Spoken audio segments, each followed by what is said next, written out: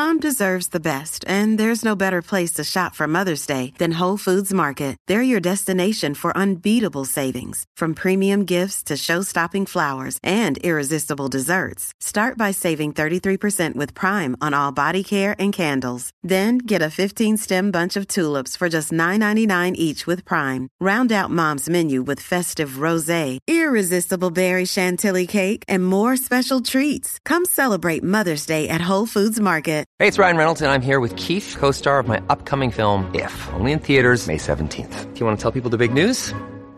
All right, I'll do it. Sign up now and you'll get unlimited for $15 a month and 6 months of Paramount Plus Essential Plan on us. MintMobile.com/switch. Upfront payment of $45 equivalent to $15 per month. Unlimited over 40 gigabytes per month. Face lower speeds. Videos at 480p. Active Mint customers by 531.24 get 6 months of Paramount Plus Essential Plan. Auto renews after 6 months. Offer ends May 31st, 2024. Separate Paramount Plus registration required. Terms and conditions apply if rated PG. If you're struggling to lose weight, you've probably heard about weight loss medications like Wegovy or Zepbound, and you might be wondering if they're right for you. Meet PlushCare, a leading telehealth provider with doctors who are there for you day and night to partner with you in your weight loss journey. If you qualify, they can safely prescribe you medication from the comfort of your own home. To get started, visit plushcare.com/weightloss. That's plushcare.com/weightloss. plushcare.com/weightloss. And now, from beyond our dimension, this is the Jeff Mara Podcast. Here's Jeff. My guest is Betsy Chasse, mom, best-selling author, and award-winning filmmaker. She is best known as the co-writer, director, and producer of the hit film What the Bleep Do We Know? She is currently in production on the Galileo Project and Killing Buddha the series, which we will talk about and more. Betsy, thank you so much for being my guest and welcome. Thank you so much for having me. Yeah, it's a mouthful. Just a small mouthful. So how did you get involved in combining science and spirituality and being a part of this, genre, which you really weren't in the first place? Yeah, it's a funny story. It's long, but I've come to learn that nothing ever happens by accident. And my birth was filmed for a documentary on natural childbirth.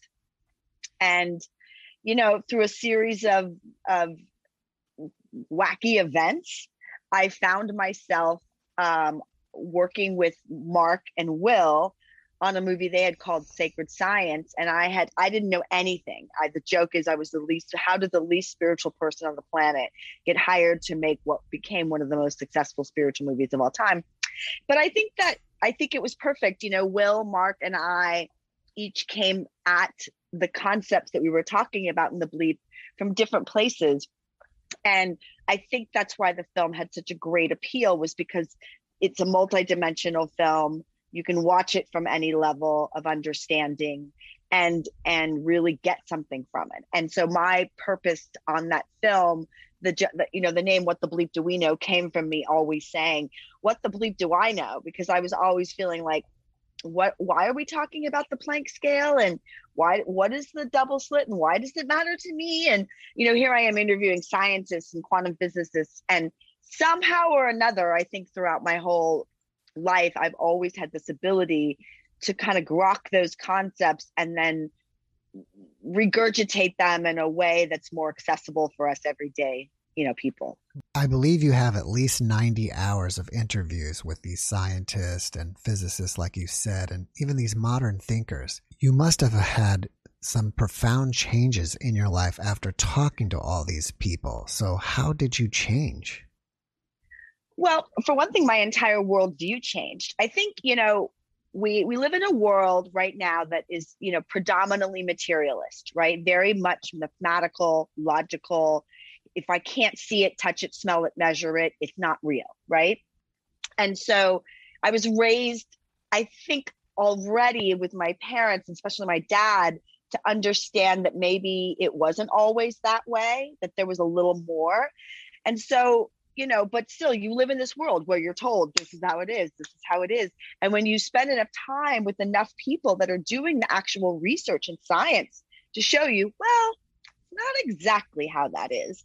And when you hear just basic quantum physics, like, here's the thing, we think of matter as solid, right? We think if we knock on a door, we're going to knock, it's a it's a wood, it's gonna, it's got mass and volume.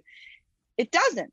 It's mostly empty space, right? We never touch actually anything. When those little things, you start to hear that stuff, it just begins to expand your worldview and your paradigm about, well, okay, there's more to this reality than what I'm seeing. And then you start to dig deeper and deeper and deeper, and you understand how the brain works and filters works. And then you go, wow, I don't know anything. And when you come at the world from a beginner's mind, all of the anomalies, all of the weird, wacky world of quantum, or the weird, wacky world of spirituality, or, paranormal, ghosts, all that stuff becomes more accessible because you're more open to it. So I think that's the biggest thing for me, was that I just opened up my mind to like, hey, anything is possible and I'm willing to see it. Where are you on your own spiritual journey personally?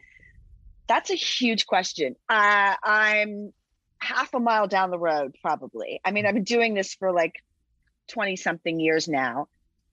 And I think we all go through these cycles. I write a lot about this. A lot of what I do is funny and sort of ironic, but the minute somebody starts on, everybody asks me, how did you end up on the spiritual path? And I always say I popped out of a vagina, because to me, this is the plane of experience. If people, my son's a gamer, right? He loves games, right? So it's always about the level. What level are you on, or what room are you in, or what world are you playing in, right? It's just the same thing. I just interviewed a really amazing quantum physicist named Thomas Campbell, who, talks about the theory that this is a hologram and that this is just one level, right? So where am I on that spiritual journey? I don't have a compass to figure it out. I feel so much more at peace in my life than I probably did 25 years ago. I have a way better sort of understanding of how I work and how my brain works and how I process emotion. I'm able to do things that some people might call, superpowers. I have a much better connection to my psychic abilities, to things like that. But, I'm not levitating. So there's, and I still have to like drive a car to get places. So there's that. Did you ever have any event in your life that you would consider to be like a spiritual awakening or some type of dark night of the soul? All of the above. I mean, everybody's going to go through the dark night of the soul multiple times. It's not a one-time thing. I've come to the acceptance that, we're on a journey here, and we're here. It's like people always want to be like bliss bunnies, I call them, purpose, intent, always happy and floating around in the little thing. Oh, the universe is magic. And I call that spiritual bypassing and denial, because we can't really, what we're here learning is the sort of stretchiness and the extensiveness of experience, in that you can feel super high and you can feel super low, but if you didn't have the low, you wouldn't have the high. It's like you can't have the dark without the light. That's where there's the yin and the yang. And I think that's really the wisdom we're supposed to get here, is like, how do I surf the wave that is life?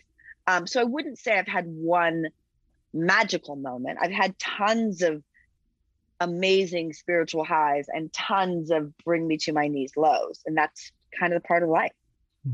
Do you think that a person has to be special to be spiritual? No, I think we're all spiritual and we're all special. So there is no difference, whether you get it that you're spiritual or not spiritual. I find, ironically, when someone comes to me and begins to express how spiritual they are, I genuinely think they're, new souls, or they're on this journey for the first time, because I look at every single person that I meet as a spiritual person. I guess we're all spiritual beings. And I guess you could say that everything we do could be viewed from a spiritual viewpoint. Everything that we do can be viewed from a spiritual viewpoint. You have to be very careful with that. Like, one of my big bones of contention, like with the new age, new thought movement, especially the modern one, is that there's a lot of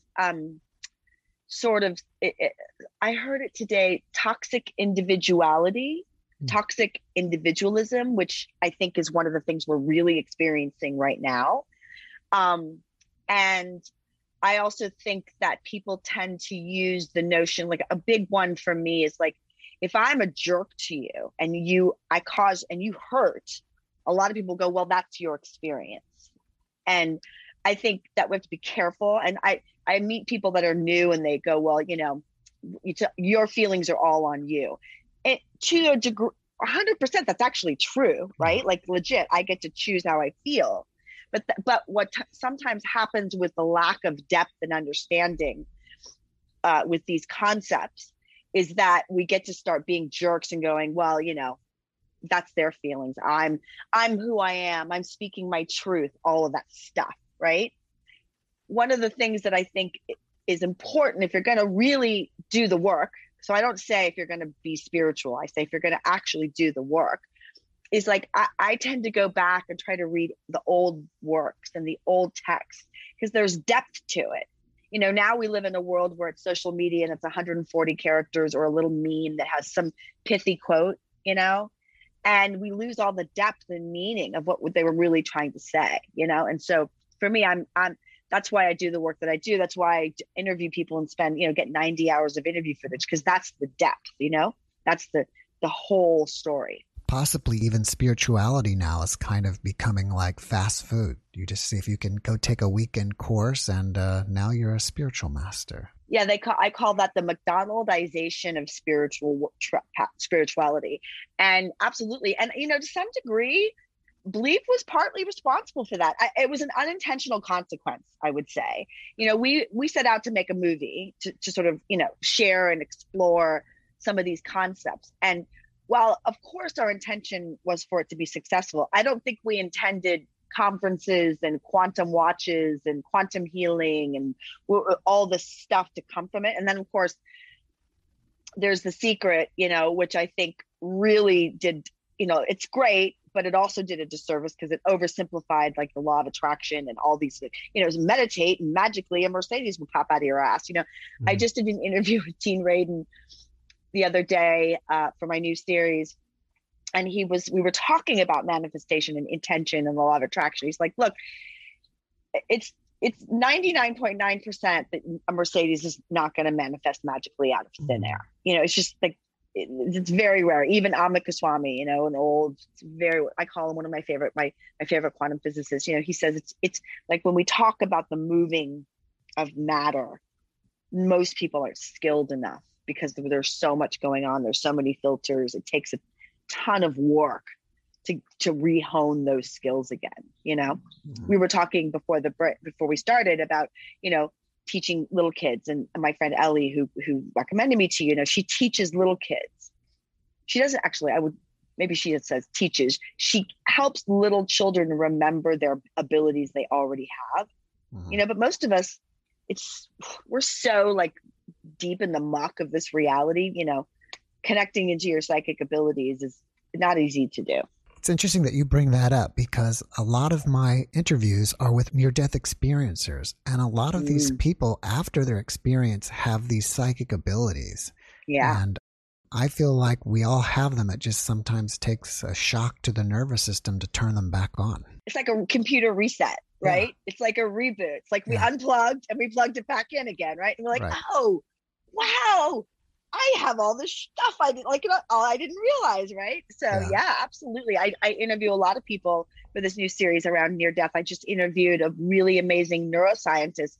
I mean, like my goal is, with all the work that I do, is to show the sort of anomaly or the wacky, wow, and then to take a bigger step back and go, this is not so weird. Here's the science that shows how this works. Here's neuroscientists. And I'm lucky enough, one of the things I will say about the Bleep is it did bring these conversations into the forefront. And, when the Bleep first came out, there was a lot of talk about how it was all wackadoodle and junk science. And now most of that science is pretty commonly considered to be, foundationally true. Took a few years, right? I'm hoping to move the needle with science, because I think when this becomes, instead of having it be something that's shunned, or we call my new series the Galileo Project, because Galileo spent 8 years of his life in a dungeon because he had the audacity to say the Earth was not the center of the universe. Right now, now we know that, right? Until we don't know that, by the way. But but currently that's the current worldview, right? And it's legit. I mean, it's scientifically, for now, it's panning out, right? But when we can start to stop, we can't evolve as a species if we continually push these conversations over to the fringe as being wackadoodle. Science evolves, Max Planck said, science evolves one funeral at a time. So I hope, I'm not trying to cause more funerals, but I am trying to say, if there's enough scientific research that shows that humans have psychic abilities, this isn't weird anymore. So let's really do research around it. Let's really put our money behind it. Let's take it out of the secret government labs where it's always been, continues to be. And, there's tons of research going on that, would blow people's minds, right? Let's talk about it. Yeah. Let's bring it out in the open. After The Bleep came out, I would assume there's been some scientific pushback against it, right? Oh, there's tons. Would you say that this new series, the Galileo Project, is kind of like a response to that pushback? I wouldn't say it's a response. Or maybe inspired by it? I would say it's certainly inspired by it. I think it's more just a continuing of the conversation. Because there's some things we legitimately got wrong in The Bleep. There are things that we're like, okay, maybe that wasn't exactly what the science was saying. Not much, but to a degree. And so I'm always interested in looking at, well, what does the science say now? And how can we, again, for me, the Galileo Project really came up when I started looking at what's going on in the world and the divisiveness, right? It's an us or them world right now. And I have friends on all sides in a way. I have friends that are massive anti-vaxxers. I have friends that are hardcore, vaxxers, right? And all this stuff. And I thought, and so often all of them are perpetuating misinformation, right? We're getting crappy statistics and memes off of social media and we're running with it, right? Because we don't, we think that's, we're talking about. So I decided to step back. I made The Bleep 20 years ago. I decided to step back and go, what can I do now that would help bring about new wisdom and information and knowledge, because knowledge is power, that would help people get back to discernment and to help people on all world spaces go, wow, we need to really ground this back in facts again. We really need to go back to the basics. And while we're grounding in facts and going back to the basics, we need to expand that to go, again, materialism versus post-materialism. It's like, there's a pushback against science right now. And part of the reason is because science is dogmatic. Scientists are just as dogmatic as religion is. Yeah. So that's kind of my purpose, is to go, hey, you know what? It's time to expand in every direction so that we can have a better understanding of what we're doing here and how to work in this world.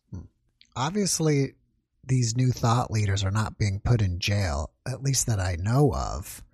No. But who are some of these people that you're having on your series that we should know about?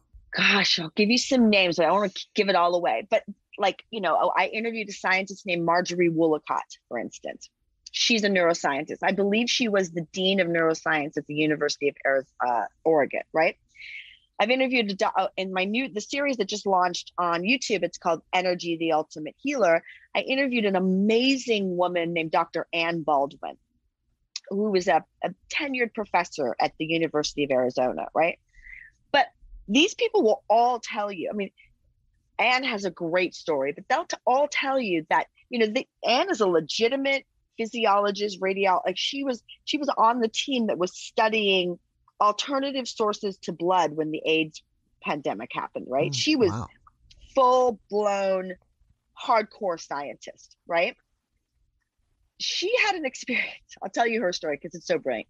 She was in this lab and it was in a different building and it was a new building. So there weren't many people there. So she was doing her experiments on her rats. They needed to move her to another building. So they took her and her rats and they moved them into this new building, which had lots of people and it was full and all this stuff was going on. And her rats were freaking out, right? And she couldn't do her studies on the rats because they were having all sorts of anxiety and stress, and it would mess with her controls and all that stuff. She was trying to figure out what to do. And she had this, I think, I'm going to tell this, I think the way I remember her telling it, but she had someone who was just doing data entry for her. And this woman said to her, we should do Reiki on the rats. And Dr. Anne is like, what are you talking about? Reiki on rats? What is even Reiki? And she's like, well, and she explained what Reiki was, energy healing, blah, blah. And at first, Anne was just kind of like, I'm not doing that's crazy, right? A few days later, she can't do her studies. She's like, all right, I give up. Let's do the Reiki on the rats. Like, sort of is like almost like a little bit of an aside. The woman does the Reiki on the rats, and the rats come in she comes in the next day, the rats are fine. It blew this woman's mind, right? So she decides to go, and she gets one of I think the only condoned, funded study from the National Institute of Health at that time on Reiki, the only one. She does her study. Statistics are off the charts. NIH won't let her publish. Wow. Right? Now, all of a sudden, the stop funding, no research. Why? Right? Well, why can't we talk about this stuff? So that's very common. And scientists and researchers run the risk of losing their tenure, being sham. So they're not put in a dungeon, but they're put in a metaphorical dungeon for sure. Look at some of these scientists. Some of these people are even put in jail. They're run out of the country. The United States is so restrictive. Most of Europe and even in Eastern Europe, they're a little more open-minded about some of this stuff. But the big issue is that if Reiki and energy healing work in the US model, it's very hard to monetize that. Yeah. Right? It's very hard to get you to, and part of the mistake in my mind with the alternative energy healers and those people, see, everybody I interviewed for the series they're very high level people. They work in conjunction with Western medicine, right? But the problem with the alt people is they want to, Western medicine is bad and it's evil and they want to put a knife in it. And big medicine wants to put right? So we're doing this over and over again. And that's why we're never getting anywhere. But what happens when we work together? So for instance, Reiki is now available in, I think, 1,000 hospitals in the United States, right? I interviewed a doctor named Bertie Siegel. Mm-hmm. He's I call him the original gangster in the space, cancer doctor from way back in the 70s. They used to call him crazy. They would call him Crazy Dr. Siegel. He was on the New York Magazine, the controversial cancer doctor of love, right? They called him insane. His patients would do visualizations. They would draw, they would dream, they would do different things and sometimes he would say, okay, you're going to do chemotherapy. And sometimes he'd go, you've got a lot of fear, because he really understood how emotions work in the body. This is 70s. Now you go into any cancer medicine or cancer center in the United States, visualization, meditation, art therapy, Reiki, they're all there, right? So the issue here is we know all this stuff works. And if you've got the money, you can pay for it. But what I'm trying to do is say, look, everybody should just know how this works, because then we can, and we can work together. Because I had 2 babies via C-section. I got to tell you, it's highly unlikely that energy healing or love was going to help those babies come out of my body, right? So I am very grateful to Western medicine. They helped save my baby's life. But if there's a way, for instance, Reiki or energy healing while a such C-section is going on, what is the impact of that? How does that benefit the patient? That's my rant, Jeff. I liked it. You could keep on ranting. Yeah. I'm getting more excited about this series. Is it out yet? And if not, will it be, and where can we watch it? So the Energy, the Ultimate Healer is on YouTube right now. You go to Bliss Up now and you can watch that. And that is really focused on energy healing.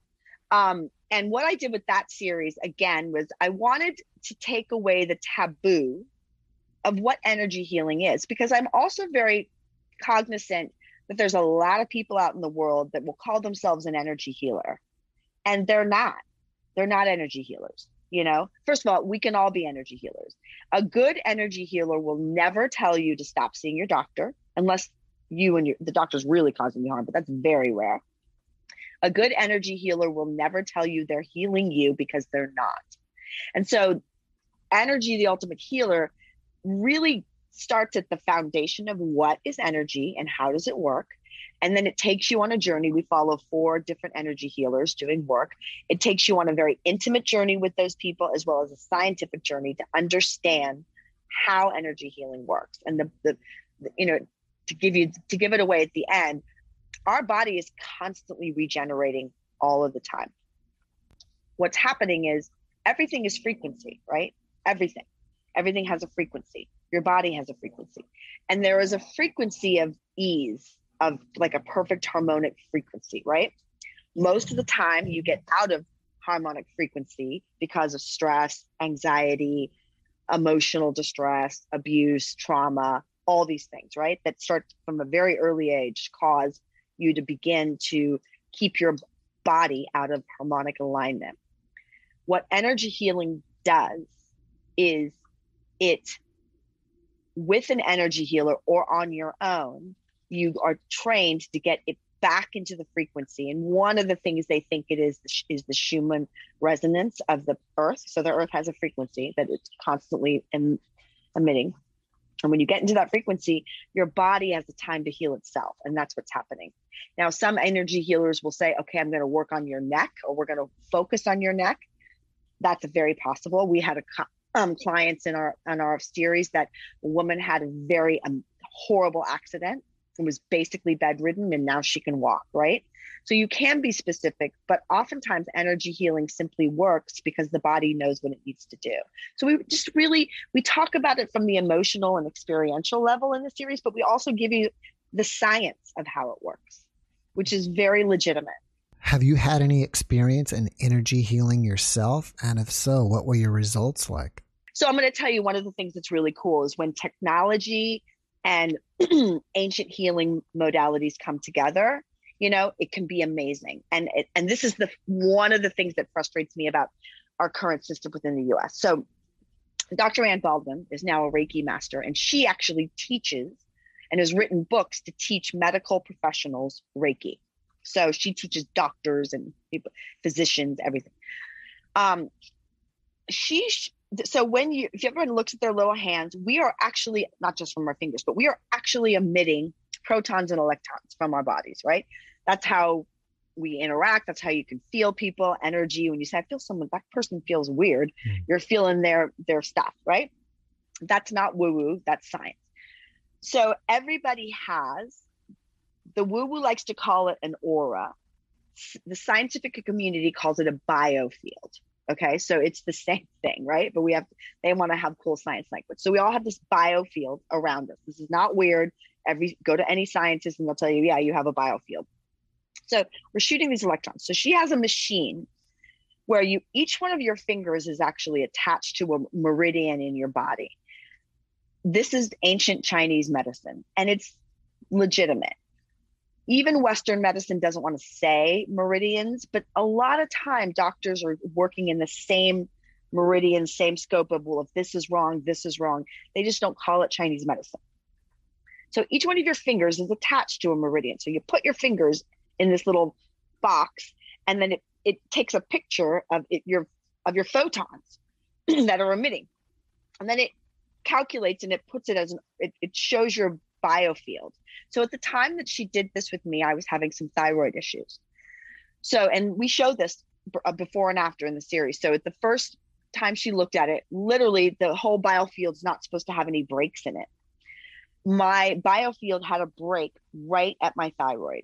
And I didn't tell her anything about my thyroid. It just happened to be right there. And I was like, and then I said, she said, she goes, you might be having a thyroid issue. And I was like, oh my God, I'm totally having a thyroid issue. That's crazy.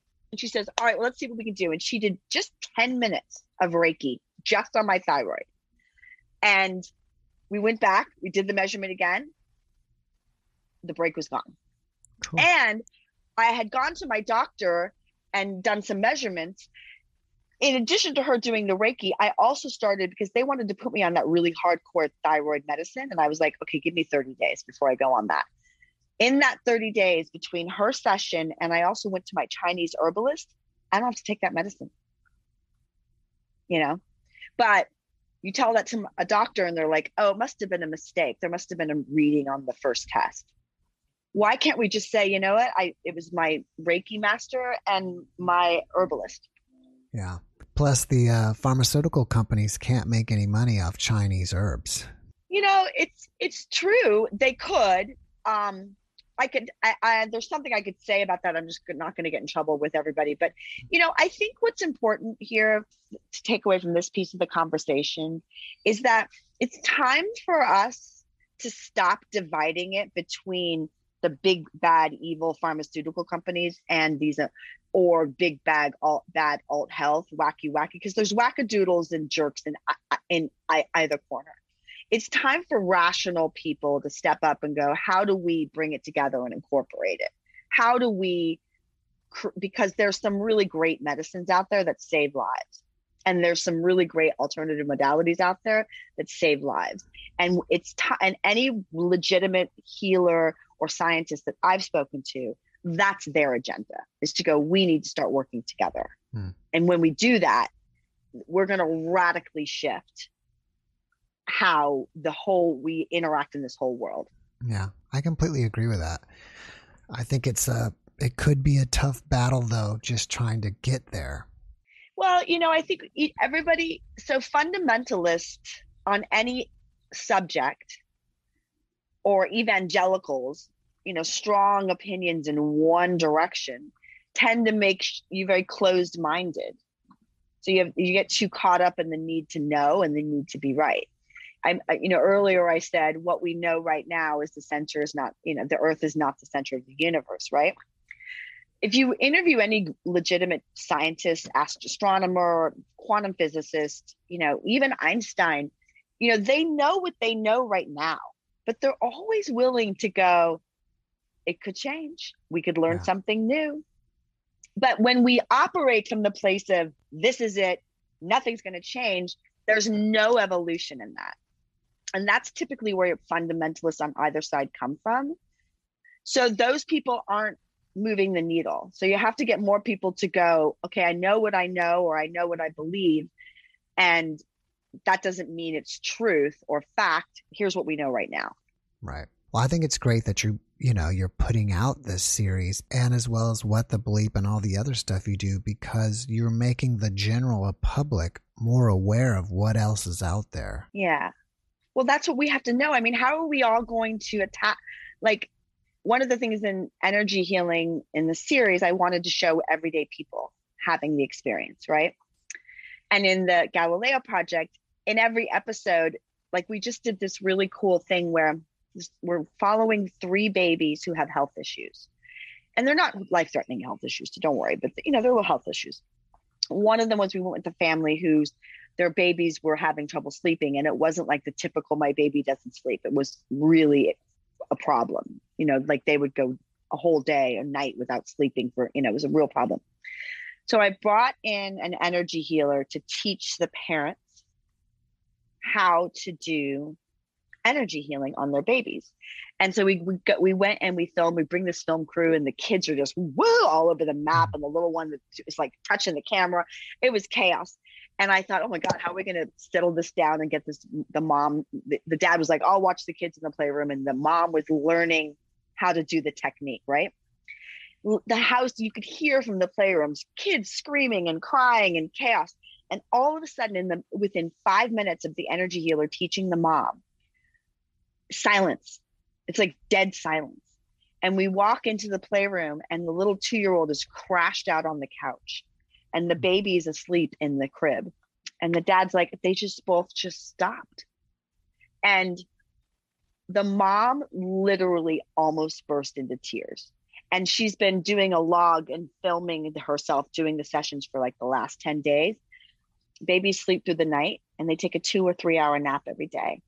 And this has radically changed her life and her well-being. And she did it. Nobody else did it. We empowered her to go, you can do this. And that's the cool thing about the Energy Healing series and Galileo, is that in every episode, we want people to know this is something that's possible for you. That's great. Even though you're known for What the Bleep, you're also an accomplished author. And I think you've written about 9 books. So what do you like doing more, writing or filmmaking? It's so hard to tell. I love them both with every ounce of my being. And writing is more solitary and intuitive and intimate. It's just usually me by myself. It's quiet. Filmmaking is chaotic and kinetic and out in the world. Like I just got back from, running around the East Coast for, 5 different locations in 3 different states in 4 days. It's craziness, right? So there's there's really a difference in each experience. So I spent 5 years, I'm a single mom and I have 2 kids, and I mean, single in that like their dad just doesn't really show up in their world. So writing was great when they were younger because I didn't have to, but now they're teenagers and they're like, whatever, leave us alone. Where's the food? And can I go to the movies? So it gives me more freedom to do that. So you have your new book. Well, I guess it's kind of new. It came out last year, right? Killing Buddha. Yeah. So that title, Killing Buddha, how did you come up with that? It's from a very beautiful Zen koan. If you meet the Buddha along the road, kill him or you'll follow him the rest of your life. And that goes right to the conversation about fundamentalism. We have this tendency to find something and put it on a pedestal and make it our idol and worship it every day. And that's great for a while, but eventually it stops serving us, right? So then we're no longer evolving and we're no longer learning. We're just, the story, this koan goes along to say, kill your mother, kill your father, kill the Buddha. You have to take the wisdom and walk on.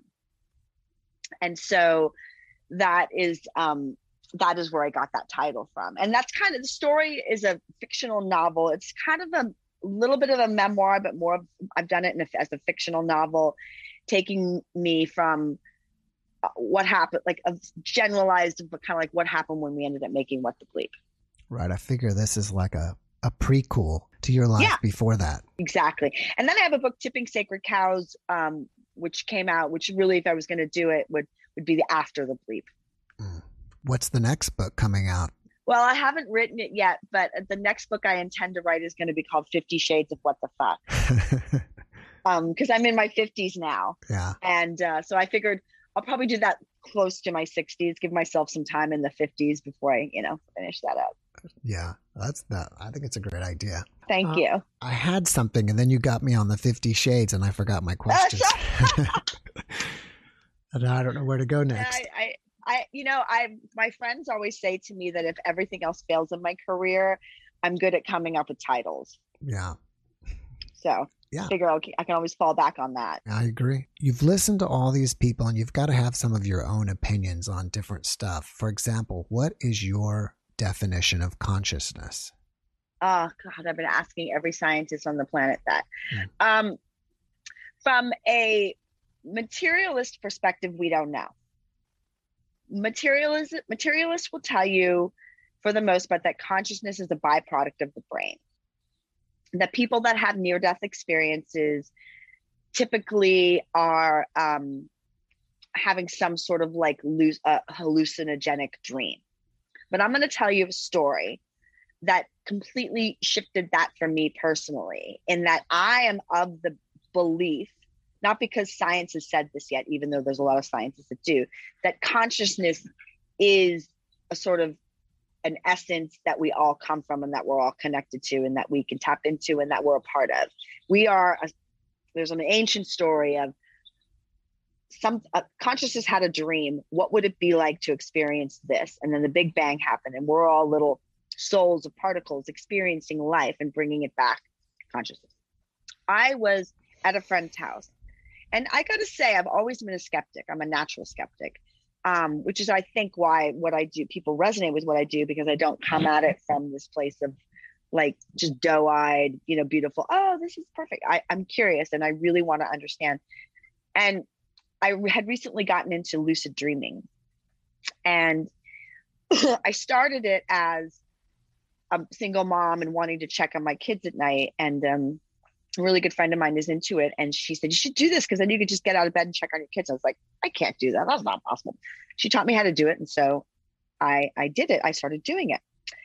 And I hadn't done it for a few years. And I went to stay with a friend, and it was after the pandemic. And I hadn't been away from my kids in a couple of years, because we were all, I was literally with my kids all the time for like, a year and a half. Right. So I went to my friend's house, and I was going to bed, and I thought, gosh, I want to check on my kids. And one of the things that I did in my lucid dreaming was like, if your brain gets in the way of like, how do I travel? So I built myself an airport. Sorry, my doggy is barking. That's right. So I built myself an airport in my dream. And so I go to my airport, and I'm going to visit my kids, and I'm come back from visiting my kids, checking on them.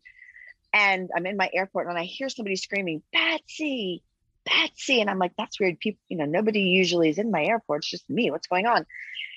And I hear this, and my friend, I sit up. My friend is like, is everything okay? And then I hear again, Betsy, Betsy. And my friend says, wow, there's somebody outside screaming your name. And I was like, it's outside? I'm awake? He's like, yeah, you're awake. Betsy. And I was like, oh. And he looks out the window, and he's like, wow, the homeless guy that lives on the corner of my street is screaming your name. And I was like, is he schizophrenic? Do you think he's like, oh yeah, he's totally nuts. I'm like, oh no, he's not nuts. I have to go. And I laid back down, because I realized that, a lot of people will say schizophrenics are crazy, nutty people. They're just seeing other realities. And somehow or another, in my airport, I crossed his path, and he could see me, and then I disappeared. And I must have had some interaction with him that I didn't remember. So I went back to sleep. I woke up the next day. He was like baffled. We went to breakfast. The homeless guy walks up. We're sitting outside. He's like, hey, Betsy, how are you? And it was at that moment that I knew, like, all this story about this is real and dreams are, and all that stuff's just crazy psychosis. I'm like, nope, there's something much bigger going on. That was like, for me, the experience that solidified that consciousness isn't some byproduct of the brain. It isn't an accident. And it plays a massive role in who and what we are and why we're doing what we're doing. That's an amazing story. I'm not sure if you're lucid dreaming or having an out-of-body experience. Well, it could be both. Yeah. They're a little bit of both, but I do it through lucid. I enter in through dream state. So do you when you go to bed, are you already like thinking that I'm going to travel before you go to bed? Yeah. So you set an intention. Yeah. You set an intention. I mean, you can go, there are, Kelly Sullivan Walden, I'm actually going to her lucid dreaming event on Sunday night. She, they'll take you through guided meditations to help you. You can do it yourself. I set an intent. I try. I mean, there are days where I'm like, forget it, I'm going to bed. But I try not to do anything unintentionally anymore, because there's also science that tells you that your intention impacts the field, right? Yeah. It's not always going to be perfect, because somebody else has an intention and there's a lot of competing intentions. But I will not try to lay down to go to sleep consciously with okay, what am I working on? What do I want to know? What is it that I'd like to understand and become aware of, or have some wisdom on, or, hey, I'm going to go to my airport and see my kids. That's cool. When I first started this podcast, I was kind of on the thought that, okay, an out-of-body experience is your consciousness leaving your body. And it was like a dual system, like, your conscious is separate from your body. But as I talk to more people, I think along the lines of, as your body is a manifestation of your consciousness in this realm. Where are you at on that? Yeah, well, think of it like this. Everything is consciousness. So it's not that like my body is separate from my soul or my body is separate from consciousness. It's a part of it. So I have the ability just sitting here to tap into another. We have to think, our brains are forcing us to think in linear terms, right? So if I want to go over there, that's why I had to build the airport. I had to like create a way to go because that's what my brain needed. I know friends who just close their eyes and boom, they're, somewhere else. They don't need, but our brains are incredibly linear machines, right? They're designed that way. It's a beautiful design because if we weren't linear, we'd go nuts here. I mean, if you look at Kirlian photography and you look at they take x-rays, for instance, of your body, or when they take an MRI, the MRI actually sees the biofield. They cut that out when they go show it to a doctor, right? But wow. if we saw that all the time, we think we'd go nuts, right? And that's what schizophrenics do. That's why schizophrenics, most of the time they're schizophrenic, is because their brain is missing a filter. So when you start to realize that it's all just is and it's all collapsed into one, there's no going anywhere. There's no again, it's hard for me to explain, but again, we're creating it in this linear time, but it isn't. It is. It's just all happening, and our brains filter it into this super slow frequency with mass so that we can experience it. Because if we took away that filter, it would be, I don't know. That makes sense. That's my scientific term for it. I don't know if you've got into this subject, but sometimes my near-death experiencers on the other side encounter non-human intelligences, whether they're angels, aliens, yes, whatever kind of energetic beings. What is your opinion on that? Absolutely, because we're all energetic beings. We're all non-human and we're all human. We're having a human experience. Right? We're having an experience in this human body. That's what we called it, right? But we're all of those things. Like I talk to my dad all the time. My father's been dead since 2000. I don't look at, again, that is a this world, then that world, right? Kind of thing. So when you expand your worldview to realize consciousness is having an experience, and I happen to be a part of it, and I'm a part of that consciousness, and I'm consciousness, and you're consciousness. There's no separation between us.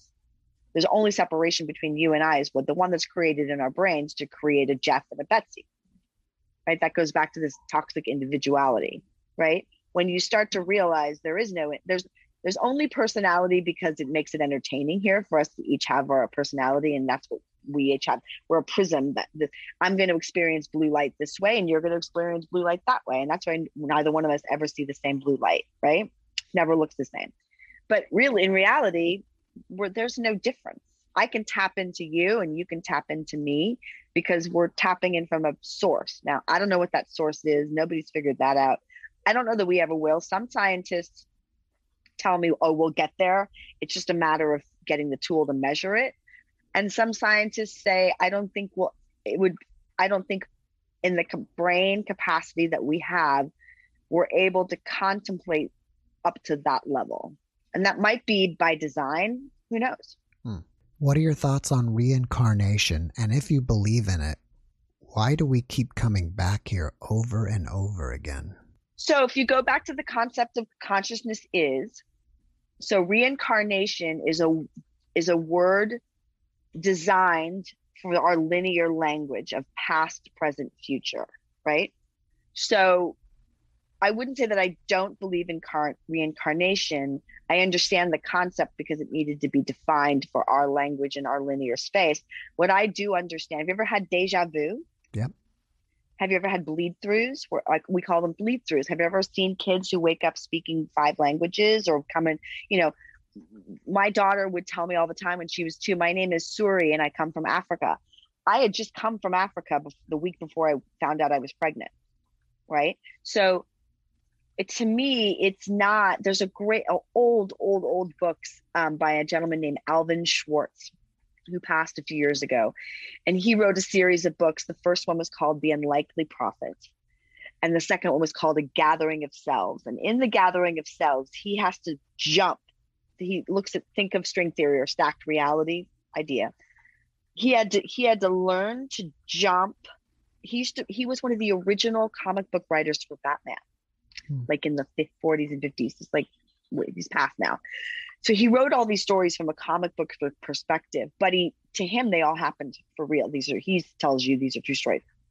You need to learn how to leap into his different lifetimes that were all happening simultaneously to bring back certain archetypal characteristics and to combine them, a gathering of his selves into one being so he could defeat the villain, right? That was the story. But to me, that was the most beautiful example of why do we keep coming back here? Well, we never left here.